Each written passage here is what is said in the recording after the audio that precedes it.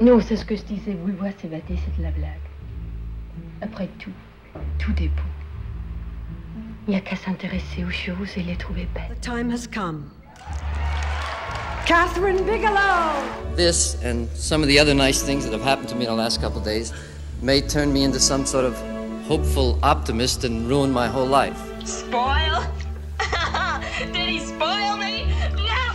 I remember quite clearly, it was 1946 and I was 4 years old. My mother took me to see King Vidor's Duel in the Sun.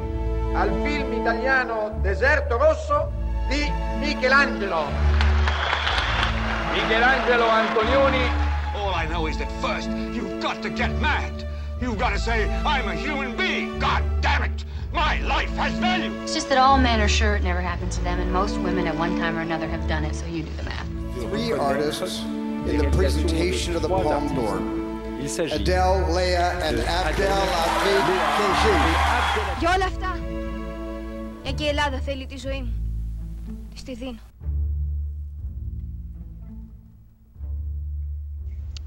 Hi everybody, welcome to episode 28 of the Filmotomy podcast. On this week's episode we'll be discussing the history of the B-movie, and we'll also be discussing my personal favourite B-movie, which is Detour. I'm your host, B. Garner, and today I'm joined by Rob. Hi there. And I'm also joined by Steve. Hello there. And it's a bit of a return for Steve. We haven't seen much of you about, have we, for a while? Where have you been? Hiding. Yeah, it was like me accusing you of something. Where have you been? Where is he? Watching movies and writing. Perfect. Well, as long as you've been doing that, that's the main thing. So, I just wanted to do something.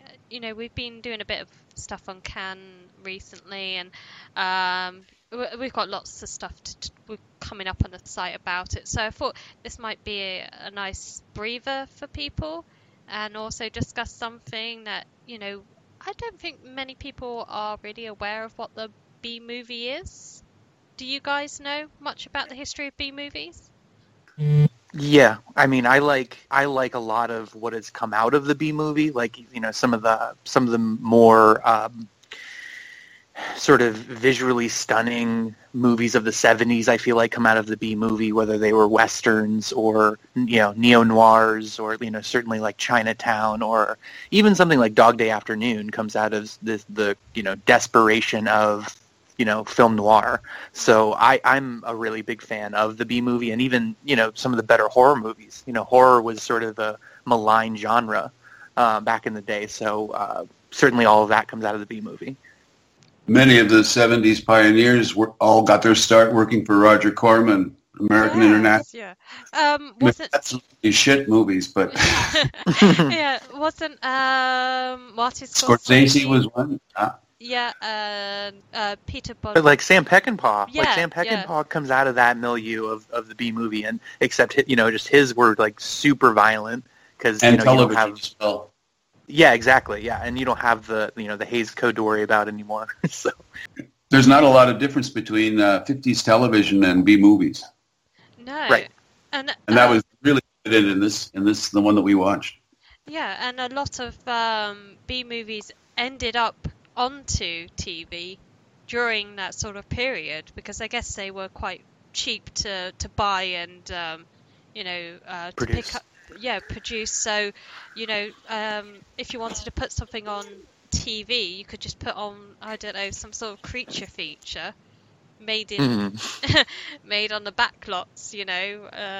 Over. That's why sort of films from Ed Wood ended up on TV, and influenced like the likes of Tim Burton's work, because they were growing up during that time, and they could watch those films, despite them being absolutely awful. They found new life on TV, for kids who were sort of growing up during that time. So, well, it's funny because the last year's Best Picture winner, The Shape of Water, basically is a B movie. I mean, it's we're well past that kind of I feel like, period. But, it very much matches a lot of those tropes. And I was thinking about this, too, that Edward Scissorhands was basically The Shape of Water, close to 30 years ago. And Tim Burton, like you were just saying, was heavily influenced by people like Ed Wood. So I think you can see that sort of, development or evolution over time. Near the airport at Desert Center, I pulled up for water. There was a woman. Before we sort of go into Detour, which is a sort of case study of a B movie, and sort of analyze it and discuss how it's a B movie and why it's different from other B movies as well. Introduction into what I mean by the term B movie. I hope people at home might have some indication of what I'm talking about. Well, I'm sure this is very disconcerting. Well, yeah, this is a bit of a surprise to me. You're a B. Yeah. Yeah. I am a B, and, I'm not supposed to be doing this. The B movie. The one with the talking bee and who falls in love with a human. See, that sounds like it should be an actual B movie from the 1950s when I say it out loud. That was a little weird. I'm talking to a bee. Yeah. Talking to a bee. Anyway. And the bee is talking to me. I just want you to know that I'm grateful, and I'm going to leave now. So the B feature came out sort of as Hollywood was developing the studio system. Usually what would happen would be like you would have a feature, which would be your sort of main selling point, but then before then you would have a second picture, which would be the B movie, which was normally a genre pick. We've already sort of gone into describing the science fiction films, the creature features, but in the 30s and 40s a lot were the gangster films.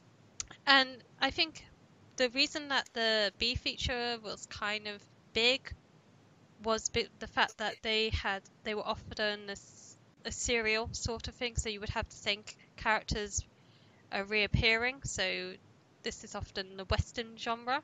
So you would have Billy the Kid, Hopalong Cassidy, where Roy Rogers. Yeah, and these are regular films that would be shown.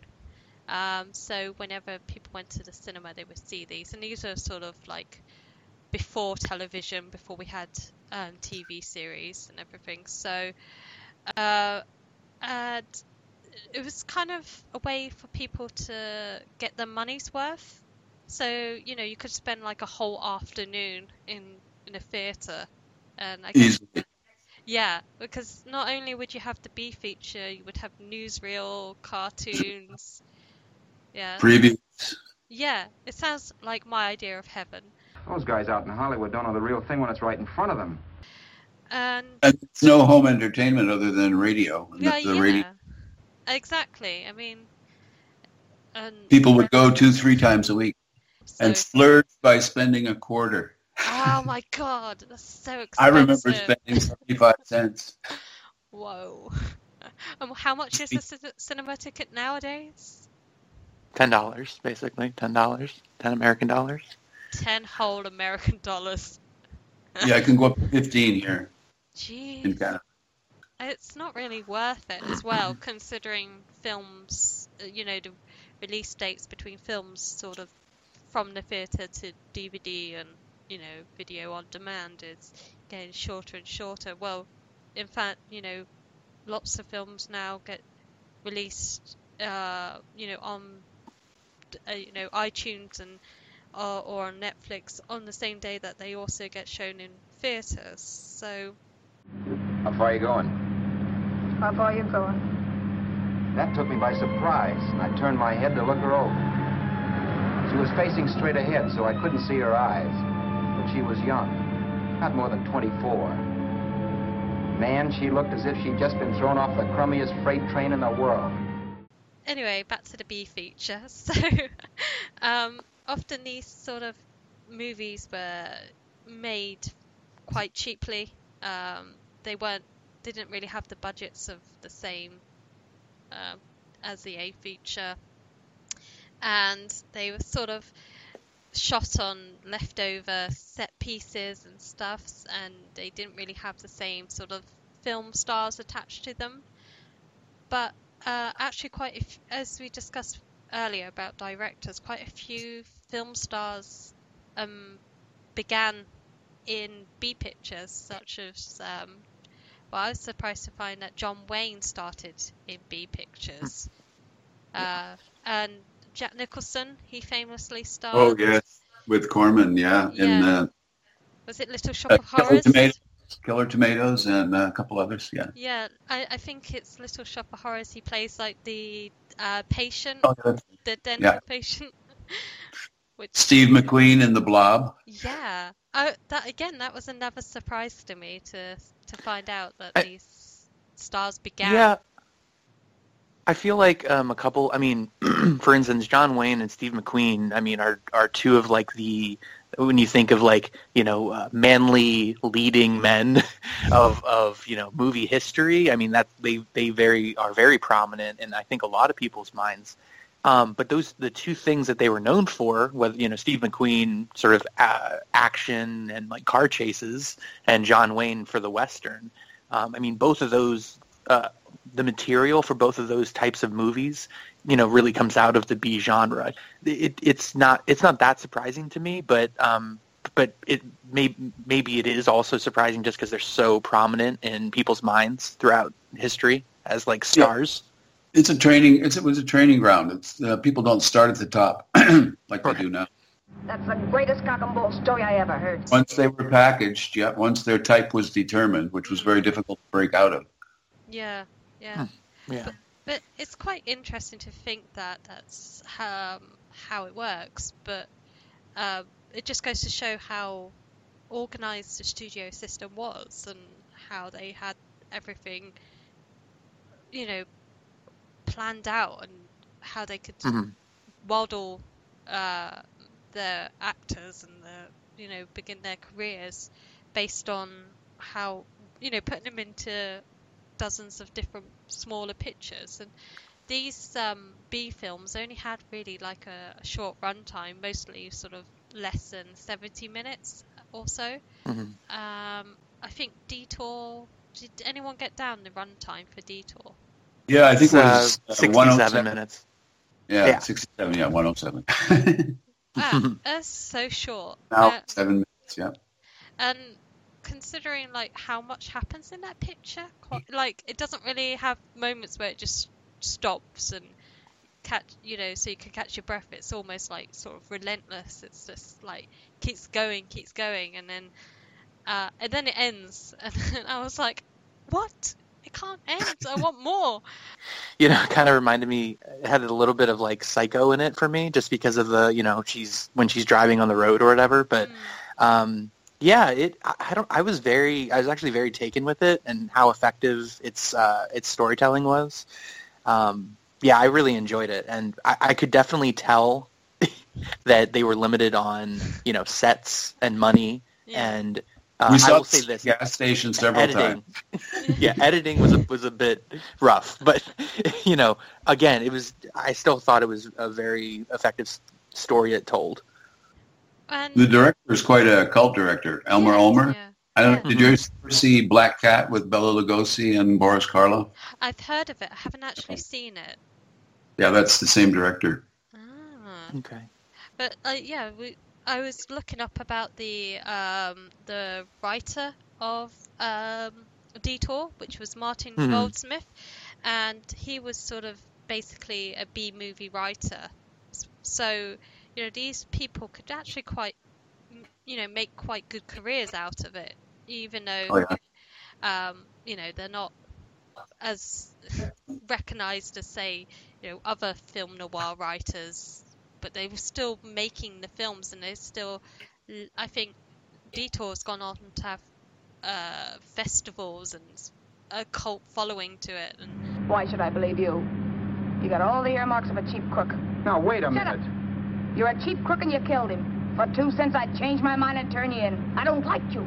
Cinematographer Benjamin Cline made his first film in 1920.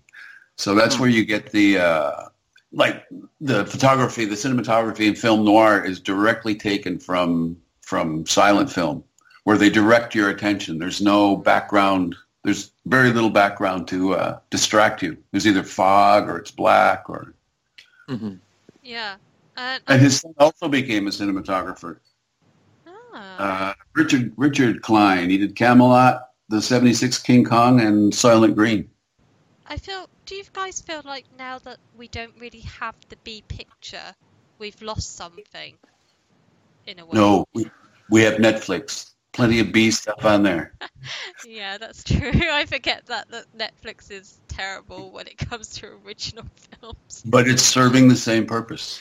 It is, yeah. But I don't know. I don't know. I miss the, whatever you want to call it, like the detective movie or like just the crime movie that was just all about, and, you saw this a lot in the 70s, a lot about atmosphere, a lot about tone, a lot about sort of immersing you in the environment in which that movie is taking place.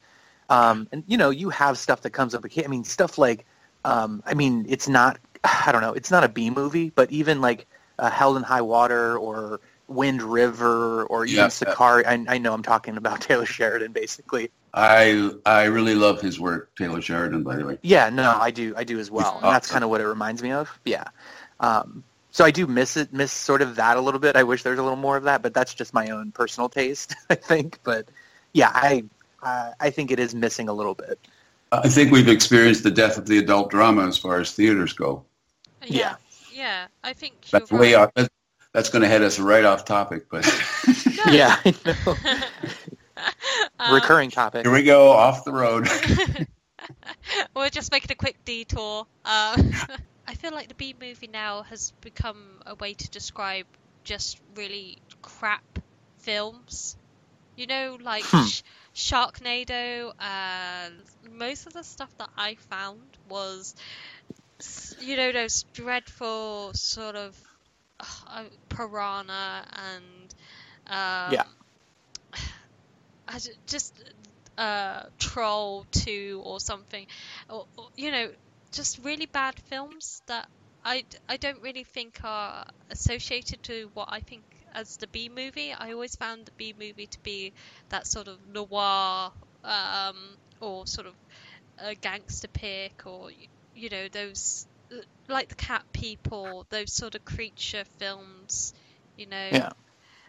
And nowadays I feel like the term B movie has become lost in a way, and has now become sort of a way to just describe low budget films, which are pretty shit. Yeah, it's evolution. The medium has changed for B movies. That's all. I believe anyway. Well, yeah, I guess like we're saying, Netflix now is probably where the smaller pictures are getting made, simply because Netflix has the money and resources to invest in those pictures getting made. But and in those filmmakers and writers and actors who can't get it on with the big studios yet. That's why, I mean, keep mining Netflix and you're going to come up with gold. Yeah, I mean, I mostly feel like Netflix gets, when there's a bad film, it gets talked about quite a lot, but when there is a really good film, it just doesn't get the attention. Netflix has a crap load of money. I mean, they have so much money, and they could develop these stories. They could really make good movies if they... I'm sorry. I feel like saying if they cared to. But that's why I don't really buy that, because that argument, the B movie came out of a financial, limitation. It came out of not having all the resources that sort of the A movie did, or where the studio decided to direct its money. And so I don't like that argument that much, because it just feels like, okay, Netflix, you have all this money. How about you make something good? Because that's... But the B movie filmmakers studios out there don't have that opportunity. Anyway, I'm sorry. Go ahead. The B movie studios, they had plenty of money too. They just weren't handing it out. They were just providing opportunity, which I think is what Netflix is doing as well. Yeah. And actually, the B movies ended up making more money than their budgets often. When you think that... Because they were so... Yeah. well, when you think they're being sold alongside a film that's definitely going to be seen by people, you know. Mm-hmm. And is built for the right size for television. I mean, for instance, this one we just saw, 1 hour and 7 minutes. There's 20 minutes of commercial space in there. Yeah. Do you have any sort of favorite B films? Not films about bees. I guess for a variety of reasons. I think back on like what was that one with Shelley Winters, Mama's Boys, with a young upstart named Robert De Niro. It was a gangster film. That was American International. Of course, Boxcar Bertha. Yes. Which introduced Barbara Hershey. Yeah. Was it Hell's Angels as well? The sort of... Look at Ryder. There's a perfect example of a B movie that smashed the box office. Yeah, exactly. And that was a film that was made... for barely anything and picked up, and the studios weren't really sort of expecting much, and then it sort of changed the course of history really in terms of cinema. Yeah, it did. I think it was a really key factor in what was happening. Yeah, I liked from when I was very little, The Day the Earth Stood Still was a movie that really I thought was very impactful. I don't know if it fits under the B movie umbrella, but that's definitely one that has stayed in my mind for a long time. But yeah, I don't know that I've seen a lot of specifically B movies. Because so much of like what I love, like out of the late '60s and '70s, I think comes out of that. Whether it's like Bonnie and Clyde or some of the crime movies in the '70s. So. Well, I suppose I'll just name a couple of my favorites. Night of the Living Dead is a B movie. In terms of its budget, its lack of a big professional cast, and how it was sold, and it it was sort of sold as being a sort of this sort of cult status, having this shocking sort of film that will I think was shown to children, and then the cinemas realized that we probably shouldn't have this being shown at like 10 o'clock in the morning for little kids. It was a big drive-in hit it's late 60s, right? 67, 68? Yeah, it was a huge hit at the drive-ins. And of course the drive-ins is where a lot of these B films sort of were shown. Yeah. And then also the Cat People, the original Cat People is a B movie. And I love that movie. That's such a good film. Beautiful to look at. And it's just the way it's shot and the way it looks is just like nothing I really saw. And I think it was like when I was a kid I watched it on TV and it was gripping and far more scarier than anything I've seen up until that point. And also one of my favorite films is The Incredible Shrinking Man, and that would class as a B picture as well. And that is a great film. I love it, and I was surprised to find out that these films were classed as B pictures. So it's when I think over time the really good ones sort of shed that label. Yeah, don't you? Yeah, like Easy Rider and Cat People, like they go from B movie to classic. Yeah, one step. And I think that's great because regardless of their budgets and their lack of stars, they take on a whole new meaning, and they become something that's revolutionary and have sort of status in cinema history. Yeah, and that comes from the opportunity that something like the factory that produces the B movie, whatever it happens to be, gives them the opportunity to do that. Yeah, and I think it's a bittersweet kind of thing though, isn't it? Like at the time that these films weren't really appreciated. They're like pulp comics, I think, on the screen. I mean, certainly you have, Attack of the 50-Foot Woman and, even something like Invasion of the Body Snatchers. I don't know that it's technically a B movie, but that kind of thing is exactly why the remake in the 70s is like absolutely terrifying. I mean, and so I love it. I think it's a little easy to be like, like teenagers in the 50s probably love these movies, or something. But it's just there's a lot of monster movies. There's a lot of science fiction kind of stuff. So it's a fun genre, absolutely. I think about 60% of Tarantino's DNA is from a B movie. Yeah. Well, it's amazing that they've. You can definitely see the influence it's had on directors. As, we were saying about the 70s, but even directors now look at sort of Edgar Wright.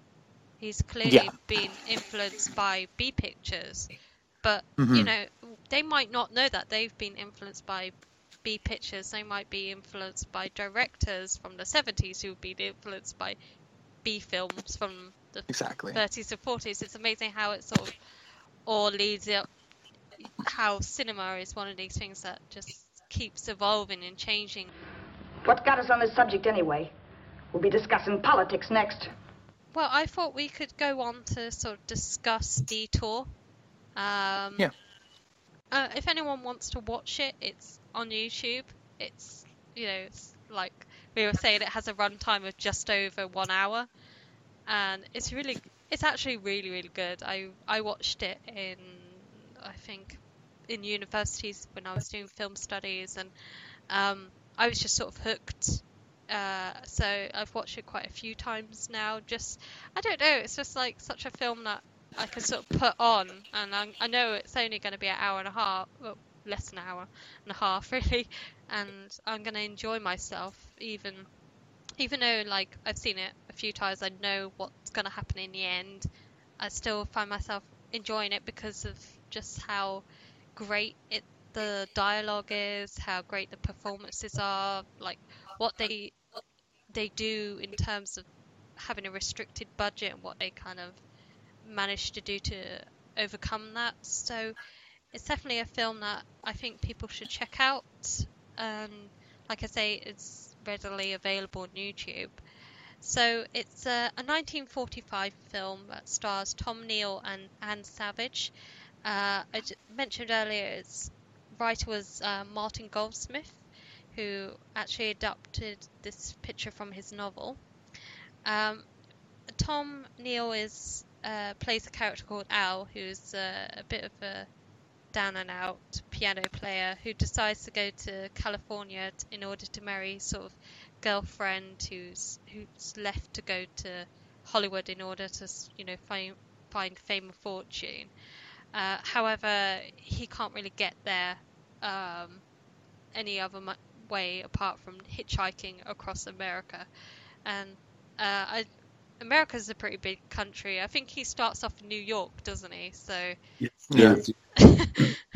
That's one massive long journey to get to the other and somehow side. ends up down in Arizona. Yeah, I know, it's really bizarre, isn't it? Like I was trying to work it out. I got a bit confused about the geography, but anyway. So he ends up getting a lift from a guy called Charles Haskell, who is luckily driving to LA. And they drive together. Haskell's a bit of I guess he's a con man, really. He's a bit suspicious. He's a bit of a sleazy character. But he buys Al lunch and everything, lets him drive the car while he goes to sleep. And it starts raining, and Al pulls over to put the roof up on the car, trying to wake up Haskell. He opens the door, and Haskell tumbles out, knocking his head on a rock. He's dead. I'm not giving away any spoilers here. So knowing that, like, the police won't believe him about this sort of incident. It's all told through voiceover and flashbacks. So whether we're getting a full side of the story, I don't know. Possibly we're not, but we'll discuss that in a minute. Anyway, Al panics, hides the body, and drives off in the car. He later ends up picking up a hitchhiker called Vera, who is played by Anne Savage, who is savage by name, savage by nature. Say, who do you think you're talking to, a hick? Listen, mister, I've been around, and I know a wrong guy when I see one. She's brilliant. I love her. She's quick to suss out that the car isn't his because she also got a hitchhike ride from Haskell a few days back, or it's never really established how long ago that was, but she says that she'll stay quiet if she sort of gets the money from selling the car, but then she decides to go with another plan, but that involves Al being Haskell for a little longer, and that's it. I don't want to give away any more to the plot, but I really liked it, like just how it went, like it was just kept going, like the speed of the film really sort of just didn't stop to have any moments where nothing really was happening plot-wise, and I thought that was, obviously reflecting on its short runtime, but I thought it was quite good in terms of like how much went on in the space of everything, and like I said, I liked how we're seeing it from his perspective. So is he a reliable narrator? Probably not. I don't think that the death really went the way that he said, but that's what's interesting about the film, is that you could sort of go away and think, oh yeah, maybe we're being told a whole web of lies. But I don't know, what was your reaction to the film? Yeah, I actually have a slightly different take. I actually just believe him. I just outright do believe Al, because we're with him the entire movie. We are kind of right there in his head, and he himself knows that he didn't commit it. You know what I'm saying? He could be in denial, I guess, but I just believe him because I sympathize with him, I guess, being on the run, being on, sort of almost being reduced to an animalistic sense of like defensiveness. He just doesn't trust anybody. He's trying not to leave, a footprint of where he is, from the very first scene in the diner. But it's his mistrust of people, it's his cynicism that ultimately leads him down this almost fatalistic path. And it's funny because I actually don't think dissimilar to this character when it comes to circumstances and situations. And don't trust anyone. Yeah. But but seriously, it's like I get that, and that's why it was so heartbreaking. Was that it was like you tried to you were just trying to survive, and it ended up actually leading you down this dark path. Like, how much bad luck can one person have? I know. Right, exactly. There's one recent film where the character arc is almost the same, and that is Inside Llewyn Davis. Oh, I haven't seen it because I heard this. Manages to make the wrong choices every single time. Oh.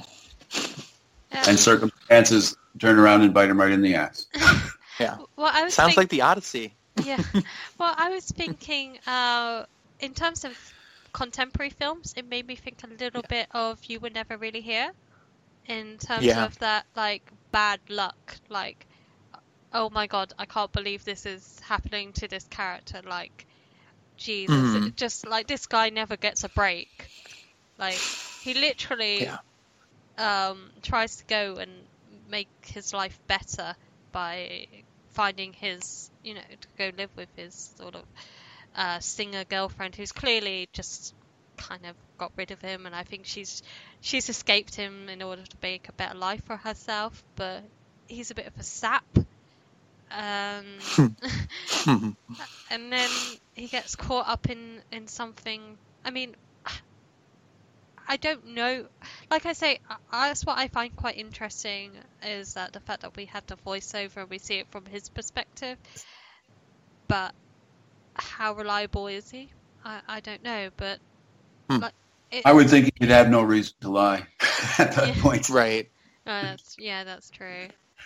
And without trying not to spoil anything, it was an example of one of his bad choices had to do with a telephone and on a telephone cord.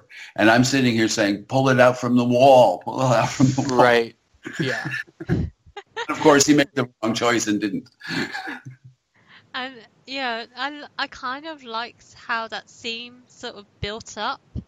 Where they're in the hotel room. Yeah, that scene was great though between the two actors in the hotel room. I really liked the scenes, the aesthetic of the scenes where they show Al's face, but there's only like light on his eyes. Yes, and I love close-up. I just love those. I mean, I don't know if that's just like, I'm sure that's been duplicated time and time and time again, but I really loved it. It really stood out to me. That's very smart. Yeah. Yeah. It's directing your attention right into his soul. Yeah, like we were saying about how the cinematographers were coming from the silent era. There's a lot of German expressionism. Don Quixote. German expressionism. Thank you. Another thing I enjoyed was the style of dialogue, which you found in that period, it's very clipped. There's not a lot of talking, and a lot of use of metaphors. Yeah. Tough talk. Well, let's talk about the performances. So we sort of spoke briefly about Tom Neal, who plays a sort of main guy, the wrong man, the man on the rung. He was a former boxer. Yes, I found that out, and I also found out something quite disturbing, that he was convicted of manslaughter for killing his third wife. That's right. And he was also blackballed for beating up superstar Franchot Tone over a hooker at a party. Jesus Christ. Wow. It's like... But he's very expressive. I found him pretty good. Yeah, and like you were saying, like when we see that close-up in the diner at the beginning and his sort of vacant look, it's like looking into the eyes of a man who's just given up on life.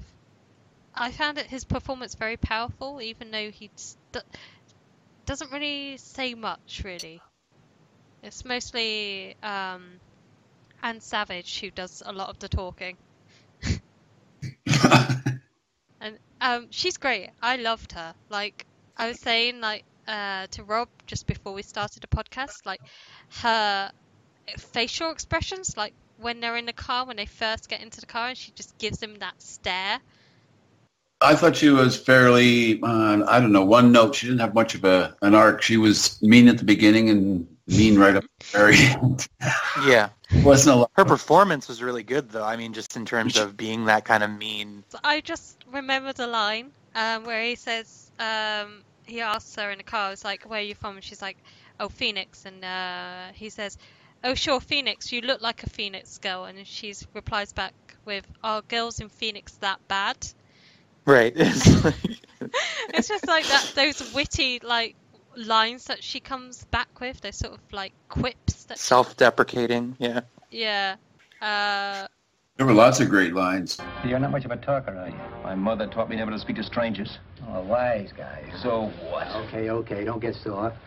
Just trying to be sociable, that's all. Hey, Glamorous. You change for a dime, will you? And I'm reminded of one of my favorite quotes from one of my favorite books, and it goes, it's what you don't know that matters most. And so he's sitting in the car, he sees the scratches, he doesn't put it together in time, though, and he's sort of, I don't want to say doomed by that, but yeah, he kind of is. The cinematography matching the dialogue, because there's a lot that you don't see because it's a noir style. Yeah. And I think there's some great moments that they get away with not showing you stuff. Yeah. One of my favourite moments is when, I know it sounds a bit weird, when he's in a motel room and he's having that sort of dream, like there's that bit of a musical number featuring his girlfriend, and then Oh he yeah. wakes up and you see the shadow of the maid who's come to, Yes. Yeah. and she looks That was huge. nice. It's like gigantic, and he sends her away. And I guess that they didn't have to open the door and show you the maid, or even show the back, like the window open. It's all done through shadow, and it just, obviously it's a budget thing, but they've been creative with it, and they've created this feeling like everybody is out to get him. Even a maid coming to clean up the room could potentially be the one to cause his downfall. Yeah, that shot was a beauty. That was gorgeous.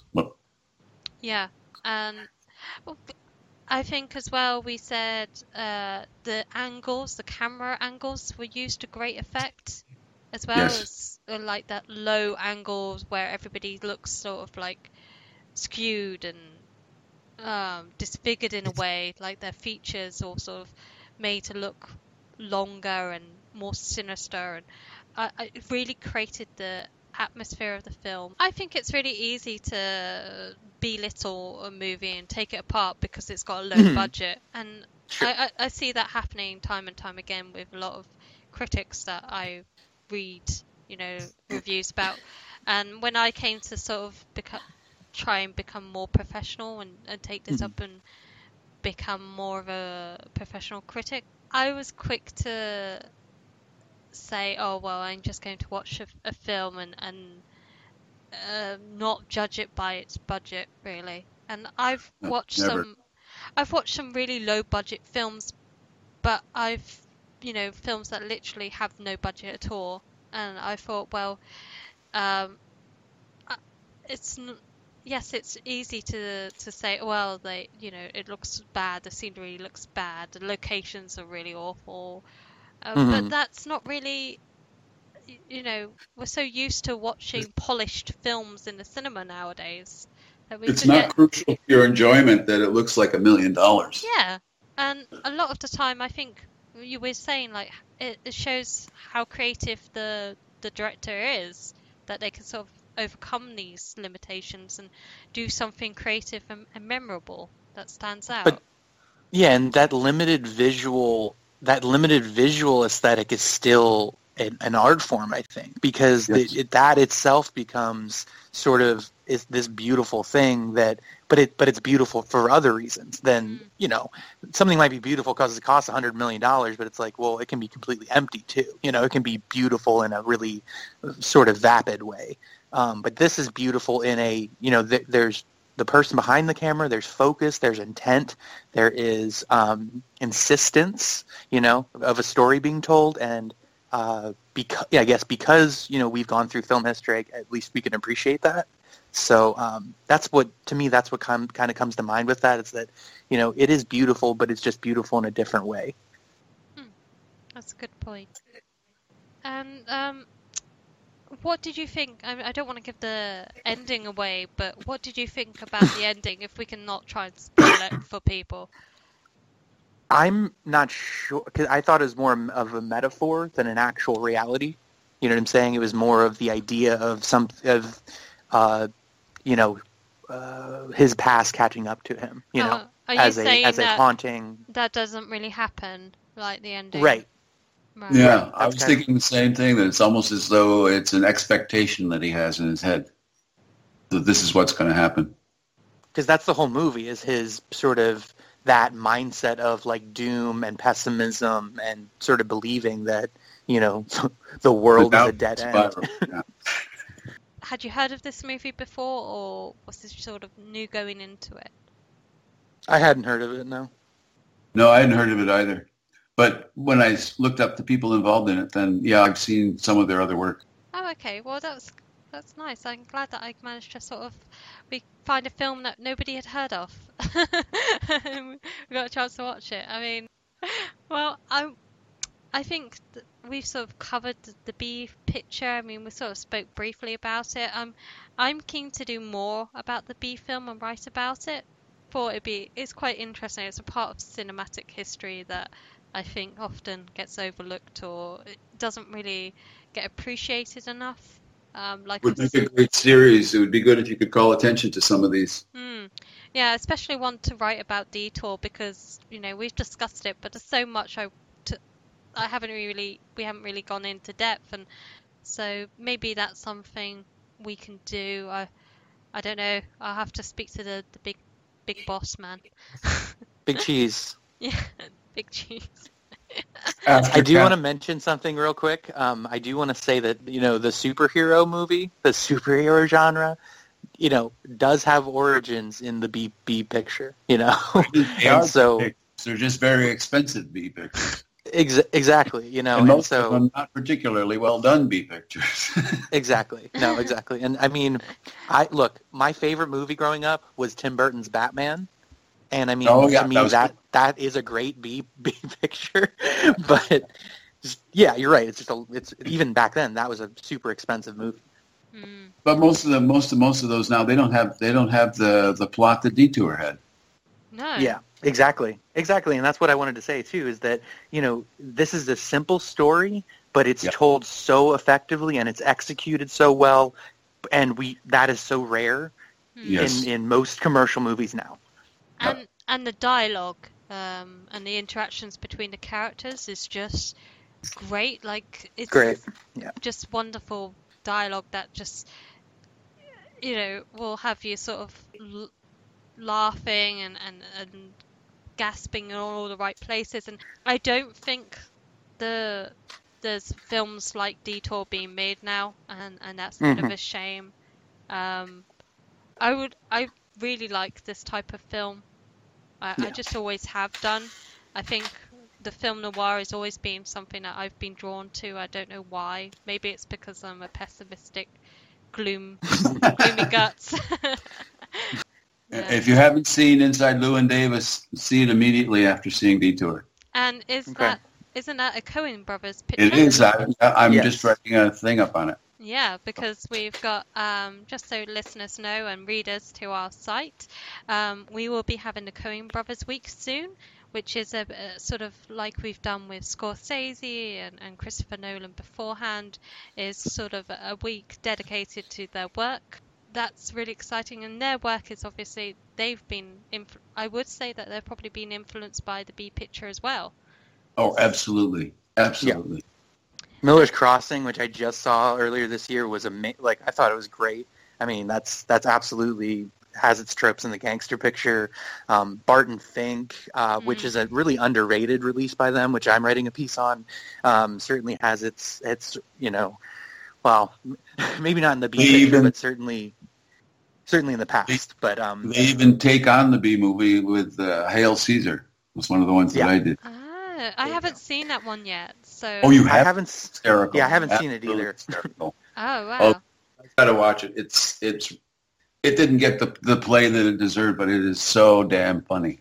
Oh, perfect. Well, this is, I'm quite excited for that, and I hope people check us out. I mean, you can always find us on filmotomy.com, and we're covering now World Cinema, which is sort of coming to an end on that, and we've got the Cannes festival sort of recap going on, which is going to be great. 1983. Yes. The worst year in film, yeah. Yeah, but there are some gems that we found. I certainly found some. And true. It just goes I think that's a misnomer. I don't think it's the worst year in film. Oh, it just goes to show that even a bad year, you can still get good movies. So, true. You just have to dig a little bit deeper because there's a lot more. Look at all these teasers we're throwing out to people. I know. Aren't we great? We're like getting them prepared. This is like the B picture bit of the podcast, getting you ready for the next A feature. So, next we're going to have a newsreel. We bored each other with conversation for a couple of hours longer. Every 5 minutes, one of us was wishing we had another bottle or a radio or something to read. Then finally, we ran out of chatter.